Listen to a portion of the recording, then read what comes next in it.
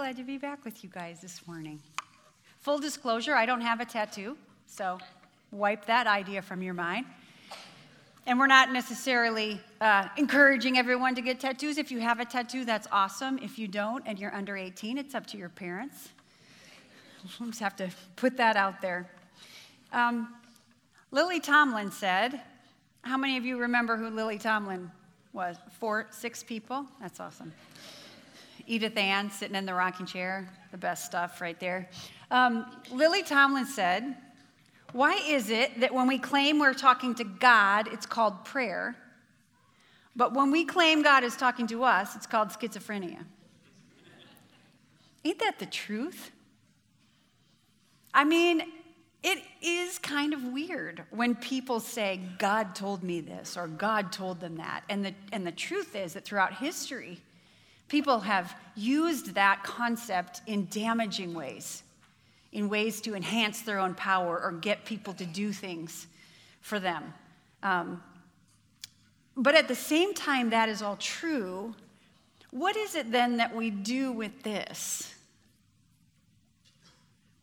What do we do about the teachings in here and the stories and the truths?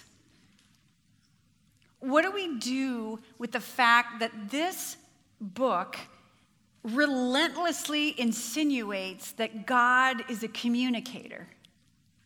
God is a communicating kind of God, that God speaks.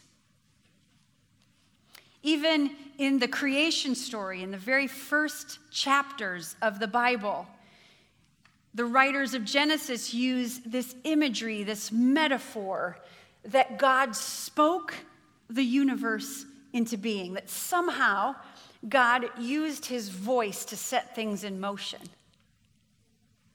And then we continue to read that God speaks to Abraham and Isaac and Jacob and Moses and David and Deborah and Ruth. And then we have these fiery Old Testament prophets who claim that God speaks to them, and then they somehow are God's voice to the people of God. God is speaking through them. And then we get to the New Testament. You know, and we find God speaking to Joseph and to Mary. And then there's Jesus, God in human flesh, the Son of God. And he's called the Word. In the opening chapter of the Gospel of John, John calls him the Word of God. And he's called that for a reason, because Jesus' life and his teachings are actually, according to Jesus, God's speech to us. Jesus said, if you've seen me, you've seen my Father. And then he said, I don't speak my own words, but I speak the words of him who sent me. And then he often said, especially after he taught something difficult, he said, let those who have ears to hear, hear. And then God, in his wisdom, he knew we would have a hard time listening, and he knew we would have a hard time remembering what we've heard. So he empowered some folks and inhabited some folks to write some things down. And then we call this, the Bible, the Word of God as well. And throughout the centuries, people just like us have come to this book on a quest to hear God's voice. What do we do with this? An old professor of mine writes that the word listen appears over 1,500 times in the Bible. And in both the Old and the New Testament, we read that listening to God is supposed to be the primary act, the number one job of God's people. And yet, you know what God's most frequently voiced complaint is in the Bible? You can guess. It's that people don't listen. The people don't listen. God's voice thunders through the prophet Isaiah in Isaiah chapter 48, verse 8. Just this little word describes us so well. God says, you have neither heard nor understood. From of old, your ears have not been open. You see, apparently God is a communicator. And apparently God wants us to listen to his voice. And apparently we have a hard time with this. So as we continue this series that Jeff started at the gathering, this series that we're calling Tattooed, we're going to talk a little bit this morning about what it might mean and look like to listen for God's voice. If you were at the gathering, let me just say this. If you weren't at the gathering, I really encourage you to watch it online. It's on our website. But if you were there, you heard Jeff say that we've all been tattooed. We've been marked. We've been stamped by God with these words, mine and eternal. And some of us here have come to know and understand and be so grateful that we've been marked by those words. Some of us here are just learning that we've been marked by those words. And others of us here have allowed ourselves to listen to other voices, other powers, and we've let ourselves be marked with different kinds of words, words like worthless and failure and sinner and forgotten, unlovable, coward. None of those words are true. And we all need to learn afresh to listen in our lives for the voice that calls us mine and loved and forgiven and welcomed. And part of how we do this, part of how we see and understand afresh what we've really been marked by God, is that we encounter and then learn to follow Jesus. He wants to tattoo us with his words, his labels for us.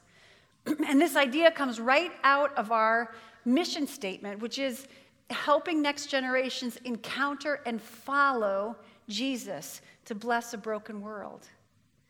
We've done a teaching series on almost every single phrase and part of this statement except for the word follow, which is our focus for these next few weeks. As followers of Jesus, we are to be marked, we are to be tattooed by love. Jesus is so clear about this in John, the 13th chapter. He's just starting to share with his disciples what's about to happen to him. And he says to them in verse 34 and 35 of John chapter 13, he says, "A new command I give you, love one another." Right?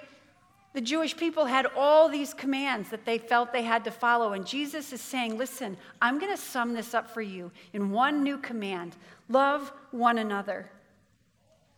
As I have loved you, so you must love one another. And by this one mark, he's saying, everyone will know that you are my disciples, my students, my followers. Here's the one mark that is supposed to be on your life. If you love one another.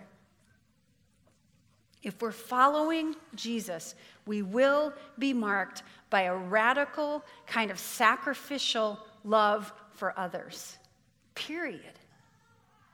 And if we're marked by something else other than that kind of radical love, we're not following Jesus, we're following something else.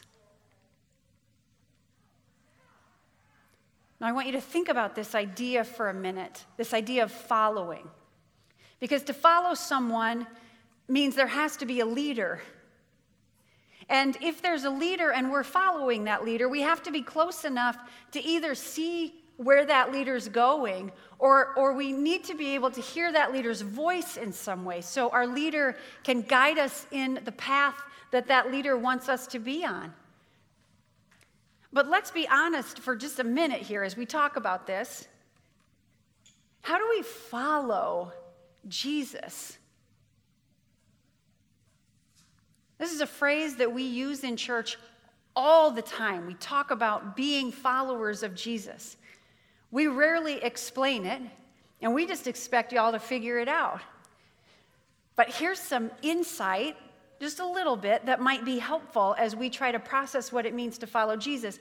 Jesus, in the 10th chapter of John, talks about in very clear language, but metaphorical, so maybe it's not that clear, but we're going to try to unpack it. What it means to follow him. John chapter 10, verse 14, Jesus says, I am the good shepherd. So he's using a metaphor now of the leader of a group of sheep. He's saying, I am the good shepherd. I know my sheep. His sheep are the people who are devoting themselves to him. I know my sheep, and my sheep know me. Then he goes on in verse 27 and says, my sheep listen to my voice. I know them, and they follow me.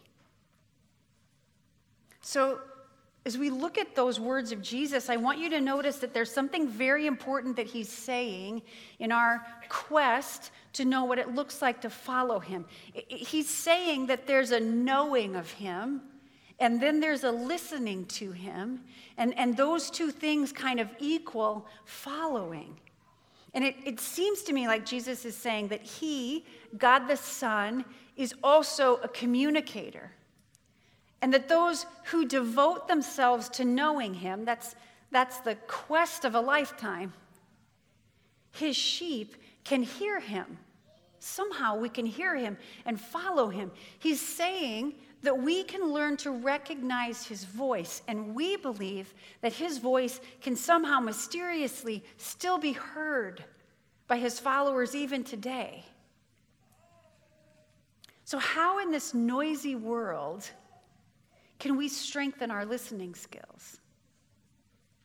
How in this world where we've just been trained to hear with our physical ears, can we learn to listen with the ears of our spirit, with the ears of our heart? You know, that kind of internal hearing of a voice? How can we become those with ears to hear so that we can be marked by love? I've been thinking about these questions for the last 35 years of my life. And I want to just share a couple ways that I have been trying, failing, but trying to become the kind of person who has ears to hear. I try to practice in my life a couple kinds of listening. And the first kind that I try to practice is what I call intentional listening. Intentional listening is simply put time that I intentionally set aside from other activities and other voices and noise to very specifically seek out God's speaking voice. And this can happen in all kinds of ways based on your personality and your learning style, so don't get hung up on how I do it, but just listen and ponder about how this might work in your life in some way, shape, or form. Because how it happens best for me is by setting aside some time. It doesn't have to be a lot of time, but it's almost always in the morning, you know, before the rush of the day kind of sweeps me away. And it's not every morning, but it's more mornings than not. I set aside some time to be quiet and to open my Bible and to get out a pen and a journal and to maybe also have some other reading at that same time. And then what I try to do is to read a bit of Scripture and to ponder what it says and to journal about it and to ask God questions and to tell God things that I'm thinking, and then to try to listen in the silence to hear God speak back to me. And sometimes that happens, and sometimes it doesn't, and that's okay. But when it does, I experience a new thought or a prayer, someone I should pray for, or an idea about something I've been confused about, or a prompting of something I need to do. And sometimes full paragraphs that I should put into teaching come into my head. And for that, I am oh so very grateful. Now, why do I read the Bible during this time? Right? That's another question that we should ask. And it's a good question, so I'm glad you asked it, and I will now answer it. See, engaging with the Bible, which is one of the ways that we, practice our faith around here, engaging with the Bible is one of the most powerful ways that I familiarize myself with God's voice. Someone once said that the scriptures are like a tuning fork for our ears so that we can recognize the tone of God's voice. That's such beautiful imagery. Because God's voice, like any other voice, has certain qualities to it. It has certain characteristics. It has a tone. It has a timbre that we can learn to recognize when it shows up in our lives. And first learning to see it and to read it and to hear it in the Bible is a great way to become familiar not only with what it sounds like, but the types of things that God tends to speak about, like having your heart transformed or laying down your life for Him, or loving your neighbor or your enemy, or making sure that you care for the widow and the orphan and the stranger in your midst. You see, Scripture helps us develop the ears of our spirit so that we can recognize God's voice. Let me pull back the curtain for just a minute on what this looked like once in my life a few years back. Before I was on staff here at Orchard, I volunteered my time to teach. And I had three little ones. And for 7 years, I was a volunteer teacher here at church. And I loved it. And I was so grateful for the opportunity. But in my soul, I knew there was something more ahead for me, but I didn't quite know what it was, and I couldn't see the path. And it was a painful time in my spirit. It lasted for about 3 years. And when I was out and about in the community, I was raising my kids, I was volunteering at church, and I felt that people discounted me when they learned about what I did because I didn't have a for-pay kind of job. And so during a season of my life in which I was training for the swimming part of a triathlon, this is a true story. I was the swimmer in a team for a triathlon. Jeff Mickey was the runner, and Kurt Vanderwill was the biker. And I was so nervous about being a part of this team that I was getting up at 4:30 in the morning to get to the YMCA by 5 so I could swim 1,500 or 2,000 yards before my family got up. And so one morning I came back smelling of chlorine, tired, and the house was still dark. Everybody was asleep. And I got home and I just sat in the quiet again, and I brought all my questions and confusion to God. And I sensed in my insides that God was speaking to me. This is a bit how the dialogue went. Me. God, what am I doing with my life? God. I sensed His voice in my spirit. You work for me. Me. Well, what do I do for you? God. Whatever I tell you. Me. Well, how does that work? You report to me each morning, and I'll give you your assignment. We'll work it out together, but the bottom line is you work for me. Me. So what do I tell people when they ask what I do with my life? God. Tell them you work for me. Now, that might all sound crazy to you, and I get it. I do. But I'm just telling you my experience. This whole time I'm writing in my journal, I'm listening, I'm sensing God. And part of how I recognize that this probably was the voice of God, I'm always a little questiony, and how I recognized it was His voice and not just my own crazy, is that through the years, I had immersed myself in the Scriptures, and I knew that at one time, I remembered reading it, that Jesus had said in John chapter 4, the very start of His ministry, He had said, my food, he was meaning my work in the world is to do the will of Him who sent me and to finish His work. Jesus basically said, I work for my Father. That's what I do.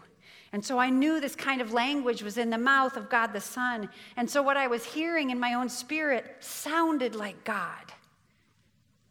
The tuning fork of Scripture had prepared my ears to recognize the tone when it came. And listen, I just showed up that morning kind of wanting God to just find me a job. But this was the end result of this conversation. So note to self, you're not in charge when God speaks to you. Just be prepared for that. And here's something very important I want to say as well. I didn't just sit down one day and expect to hear God's voice. I showed up over and over and over and over. I showed up in my confusion, in my pain, in my doubt, in my weaknesses, in my questioning. I showed up in the dark in the morning. I had to set aside time to be available and to listen over and over and over because I knew that the prophet Jeremiah, again, the voice of God speaking through the prophets. And I'm going to read verse 12 as well as verse 13 of Jeremiah 29. This is what it says. Then you will call on me and come to me and pray to me, and I will listen to you. And then God says, you will seek me and find me when you seek me with all your heart. See, God speaks to us in the context of a growing relationship. He's not like a magic 8-ball where you can just buy it off the shelf, shake it after you give it a question, and it will give you an answer. God's not like Call the Courier where you can just send in a question and get a paragraph answer. He's not a tarot card reader, and God ain't Google, okay? God says, seek me, and you will find me if you seek me with all your heart. And that's what the set-aside time of intentional listening is all about. So this is a really important component of learning to listen as we practice following Jesus. But I've learned that I can't just set aside some times in the morning to listen for God's voice and then check it off.